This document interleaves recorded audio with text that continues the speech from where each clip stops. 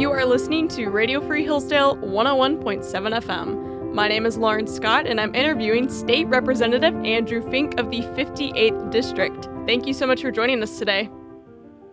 Hi, Lauren. Thanks for having me on. There was a recent assassination attempt on Supreme Court Justice Brett Kavanaugh. The person who wanted to assassinate Kavanaugh was upset about the leaked draft of an opinion by the Supreme Court signaling that it is positioned to overturn Roe v. Wade. What are your thoughts on this? Well, to say that it's, this is the first time that I'm aware of this happening. I know Supreme Court history, constitutional history reasonably well. I don't know of this ever happening before. So it's kind of shocking and unprecedented, and I was surprised actually at how quickly and how lightly the media handled it. I think I heard somebody say, I don't read the New York Times, but I heard it was on page A20 of the New York Times. I can tell you that on the evening that it happened, I checked the biggest news outlets in Michigan, at least biggest print outlets, and it was already off the front page of their website, although it was still on. I also checked the Journal and the Wall Street Journal and the New York Times, and it was still there. So I found it surprising that it was not made a bigger deal. Or was not recognized for how big of a deal it is, I guess is what I should say. Because I do think that it's really incredible that folks would not take very seriously the idea that a Supreme Court justice being physically threatened because of a perceived likely outcome, and it probably relating to, why would it be Justice Kavanaugh? Well, probably because of what I think was clearly over-the-top opposition to him that was tied to some extremely thin evidence and some of the accusations against him, but were probably never really about him, but were instead about concern over power at the Supreme Court. So the degree to which this is kind of surprising and horrifying is, I think, being kind of forgotten because the whole perception of the Supreme Court, at least on the part of some people, has become so disturbingly kind of policy-based and partisan. At the end of the day, the Supreme Court is there to decide cases and controversies. That's what our Constitution says. And as Justice Robert Jackson once said, they're not final because they're infallible, but they are infallible because they're final, meaning they're the court of last resort. And so on a constitutional question, you're not going to appeal your case beyond the Supreme Court except to the people if you were going to try for an amendment or whatever. And so the stakes, I guess, being that high are what generated, again, the attention on Justice Kavanaugh. But at the end of the day, a constitutional republic like we have, if we're going to resolve our cases and controversies through a court, protecting the integrity of that court, the independence of that court, is obviously paramount. And although abortion is, of course, a very serious topic, you and I have talked about it, I think, in the past. I certainly have talked about it on this spot before. It's as serious as any topic could be. Pro-lifers have been on the losing side of a Supreme Court case for like 50 years now, and to my knowledge, have never threatened the life of a Supreme Court justice. Certainly, I don't think any pro-life activist was ever found in the garden of a Supreme Court justice in the middle of the night with weapons and burglary tools. So it's a bad omen for not just politicization of the court, but undermining our constitutional system, wherein we expect the court to make independent judgments about what the parties have at stake in the case that they bring to the court. So I guess that's a long-winded way of saying I think it's really bad, really horrifying, and should be, I think, underscored more heavily than it has been to this point, that we can't tolerate judges being intimidated, threatened, and I guess the last thing I'd say about it is that I think it's been kind of pathetic the way the Biden administration has ignored what were already protests, which included some implicit threats to the justices at their homes, and then one's actually kind of realized, and again, the president, I think, the administration anyway, has missed an opportunity to demonstrate some kind of above politics moments of just respect for our Constitution, respect for our system of government, where the three branches kind of both check each other and rely on each other. And so I've been pretty frustrated by the whole thing. There have been several pro-abortion groups around the nation who claim that if Roe v. Wade is overturned, they will show their anger via rioting and destroying public property. Do you think this will have any effect on the outcome of the decision? Well, look, I don't know how any of the nine. I mean, I guess I've met a few of the justices, but I don't know how any of them really make decisions. So I wouldn't speculate as to whether it's likely to affect the decision. What I would say, I introduced a resolution last week, or maybe at the tail end of the week before, in the Michigan House, condemning the attacks on pregnancy resource centers, pregnancy counseling centers, are sometimes called Hillsdale, used to be called Alpha and Omega, over in Branch County, my other county, the other county I represent, Beginnings Care for Life.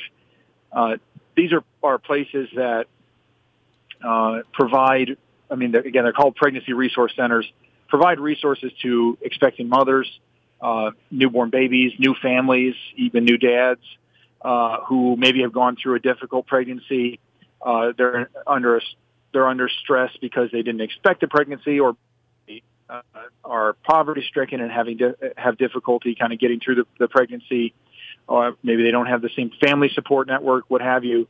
And so is that although they're related to the pro-life kind of cause overall, they're not actually they're not doing policy work. They're not necessarily working towards and like Right to Life is. They're just there to support moms and babies. And these places are being attacked, vandalized in some cases, and outright, firebombed in several others around the country. And actually, I heard, can't remember where, but I was told that one was vandalized in Michigan last week too. The example that actually hit closest to home for me is not terribly close to home, but it's in Buffalo, New York, because it's the Pregnancy Resource Center that parishioners that my brother's a pastor over in suburban New York, and the Pregnancy Resource Center that his parishioners are connected to was firebombed a couple of weeks ago. So seeing these things and seeing this kind of confrontation, this violent and, again, intimidation campaign against folks who, yes, disagree about abortion in all likelihood, but are actually just there trying to provide diapers, formula, perhaps sort of emotional or psychological care to women who are going through a difficult pregnancy, and seeing them literally attacked, not just kind of in argument, but in physical reality, is another bad omen for the way that I think pro-abortion radicals, in this case, again, if you're attacking a pregnancy resource center, it suggests that you prefer abortion to birth.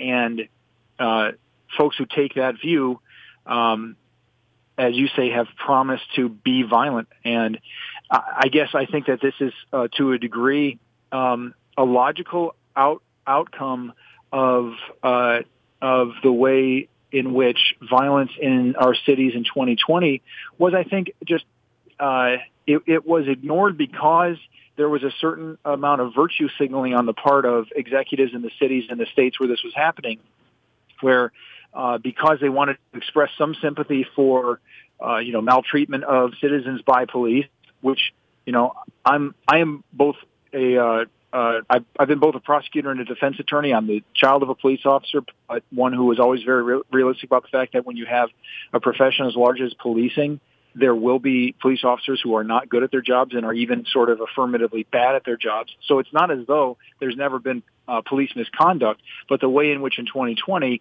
some examples of that were taken to mean that public property, even private property, should be destroyed in order to make a point about by policing as a profession that was never accurate, let alone that would justify the destruction of public and private property.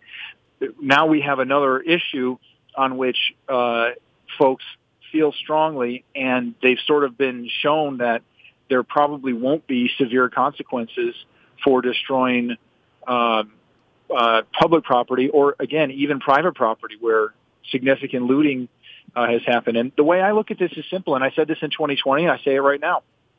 Everyone has a First Amendment right to protest. You can protest a court decision. You can protest a piece of legislation. You can protest an executive action or decision. All of that is, I think, basically protected by our First Amendment and by our kind of cherished concept of free speech in this country, where criticism of the government is something that isn't just tolerated, but is sort of thought of in the abstract as kind of a part of American life, of being able to vocally oppose what your government is doing if you think your government's doing something wrong. So there's nothing wrong with that. What there is, where I have a serious issue, is in destroying property, going far beyond just speech, but actually either intimidating your opponents in order to discourage their speech, perhaps destroying it because you want to actually punish somebody for what they have said or what they believe, or just kind of taking the legal protection that we have of free speech and actually disturbing the system of kind of civilized and, I guess I'd say civic discourse or civic debate, and taking that system that protects your right to free speech and abusing it by making some kind of a violent protest instead of simply a vocal one. That's, I think, where in 2020, again, mayors, governors, what have you, didn't take that situation seriously, and they've now sort of opened the door for a continuation of that anytime people who those mayors, those governors don't want to criticize or don't want to be on the wrong side of decide that they're going to take matters into their own hands. So I am pessimistic about it. I think that there likely will be misbehavior in light of a court decision that reverses Roe versus Wade, if that indeed happens.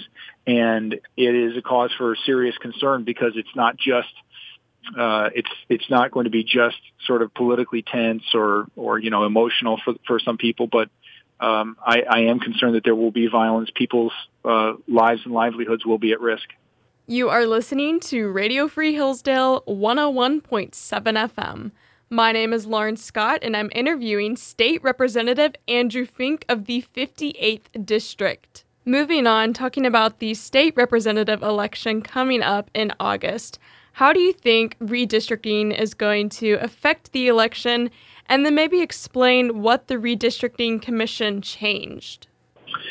Well, listen, in my own case, I mean, obviously August is the primary, and so that can affect somebody, because even an incumbent might be running in a lot of new territory, and there are examples of that around the state on both sides of the aisle. In my case, I don't have anything to complain about what the Redistricting Commission did in my own district.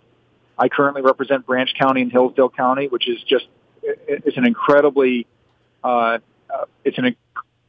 in the sense that it's two counties that are obviously adjacent, but also nearly exactly the same size in terms of population, very nearly the same size in terms of land. And if Indiana weren't a little bit taller than Ohio, they would be the same size in terms of land, and probably exactly the same in population as well. If you just gave me a little bit more territory in Branch, it'd be almost exactly the same. So it's a perfect district, and I'm honored to represent it today and excited to represent it again in the 102nd legislature. The only change will be the addition of Hudson, which is in Lenawee County, just on the other side of 127. So that increases the complexity of the district a little bit, in that there's a third county, and so some new wrinkles in what the folks of what will be the 35th district are experiencing that don't exist in the 58th district today. But it's pretty minor. And the city of Hudson is very similar in size to other municipalities in my district, whether it be Jonesville or I think Bronson and Hudson are within probably 50 people of population. So really a sensible addition. If you're going to add something to my district and the city, it's going to be the city of Hudson. That's just fine with me. So as I look at my reelection this year, I'm excited about it. I'm obviously expecting to be returned to the legislature to keep fighting for the values of South Central Michigan, the agricultural community that we have, the manufacturing community that we have, the educational community that we have, It's an honor to represent them. I've built great relationships and look forward to continuing to develop them and rely on them as I, again, try to represent the values of my district. Overall, redistricting will have an impact on other people much greater than it's had on me. There are one or two examples of my peers whose districts have remained as similar, but there are others, including in places where you might think that there'd be no particular reason to change, say the Western UP, where the districts have been really jostled. And so I think that it's going to. This is where I'd say the Redistricting Commission really failed. They have these little boxes they're supposed to check, and there are things like partisan fairness and communities of interest became this big, heavy discussion point. And our faculty member at Hillsdale College, my old teacher, and our former Supreme Court Justice, Steve Markman, did a nice job kind of analyzing how the legislature ought to use these new standards. I'm sorry, the commission ought to use these new standards because the legislature no longer controls redistricting. So there's a lot to be said about that, but the thing that the Redistricting Commission, I think, really failed to grasp is how important it is to keep existing political subdivisions in place. And the one that they really violated the most is county lines. Again, in my district, it really wasn't that big of a deal. Lenawee County is a little bit too big to be completely intact, and they did leave Hillsdale and Branch intact. So I appreciate that. But there are other places where, say, a representative in northern Michigan went from having 4 complete counties to 3 complete counties and 3 partial counties. And that means, of course, that those counties have at least one other representative, the ones where there's a partial county in a district. They're sharing, or they're being shared by at least 2 representatives. On the Senate side, it's probably even more frequent that counties are divided. And the downside of this, I think, is that those counties' voices is really diminished. When you're in rural counties like mine, I think I always say the 37th and 38th largest. I just saw a list last week that suggests that Hillsdale County is the 37th largest by population in the state. Branch is the 39th. So these are both in the top half of counties by population in the state. And yet we know that there are rural communities with very small towns. So that's exacerbated in other places as well. Even more drastically, where there are 4 and 5 counties in a district. When you take these communities that already have difficulties that more compact communities don't, concentrating political power in a larger area is difficult. And so, as a for instance, we've appropriated money for school resource officers, and I know I've talked with Scott about this on WRFH in the past, but it's more difficult for Camden Frontier to be equitably treated, fairly treated by a state appropriation for school resource officers when we know that the school is too small to have a full-time officer, for instance. So levels of coordination necessary in rural areas already make some aspects of political life more difficult. When you then divide the district, or I should say divide the county into multiple legislative districts, and unfortunately Hillsdale does face this on the state Senate side, where a quarter of the county is in one district and 3/4 are in another district. Now, I know all the candidates running there. I think that important to be connected with Hillsdale County, and so I'm optimistic that regardless of who wins each of those primaries, our county will be important to those members of the Senate. But you can understand that the natural temptation would be to focus on the communities that speak with a clearer voice and are a larger portion of your district. So I am concerned that around the state, these counties that have been divided are going to see diminished results. I don't mean in terms of like pet projects or what have you. I mean, that's not really how I think about legislation. But in having their voice heard on matters of statewide importance and being able to kind of weigh in and be represented by their legislator.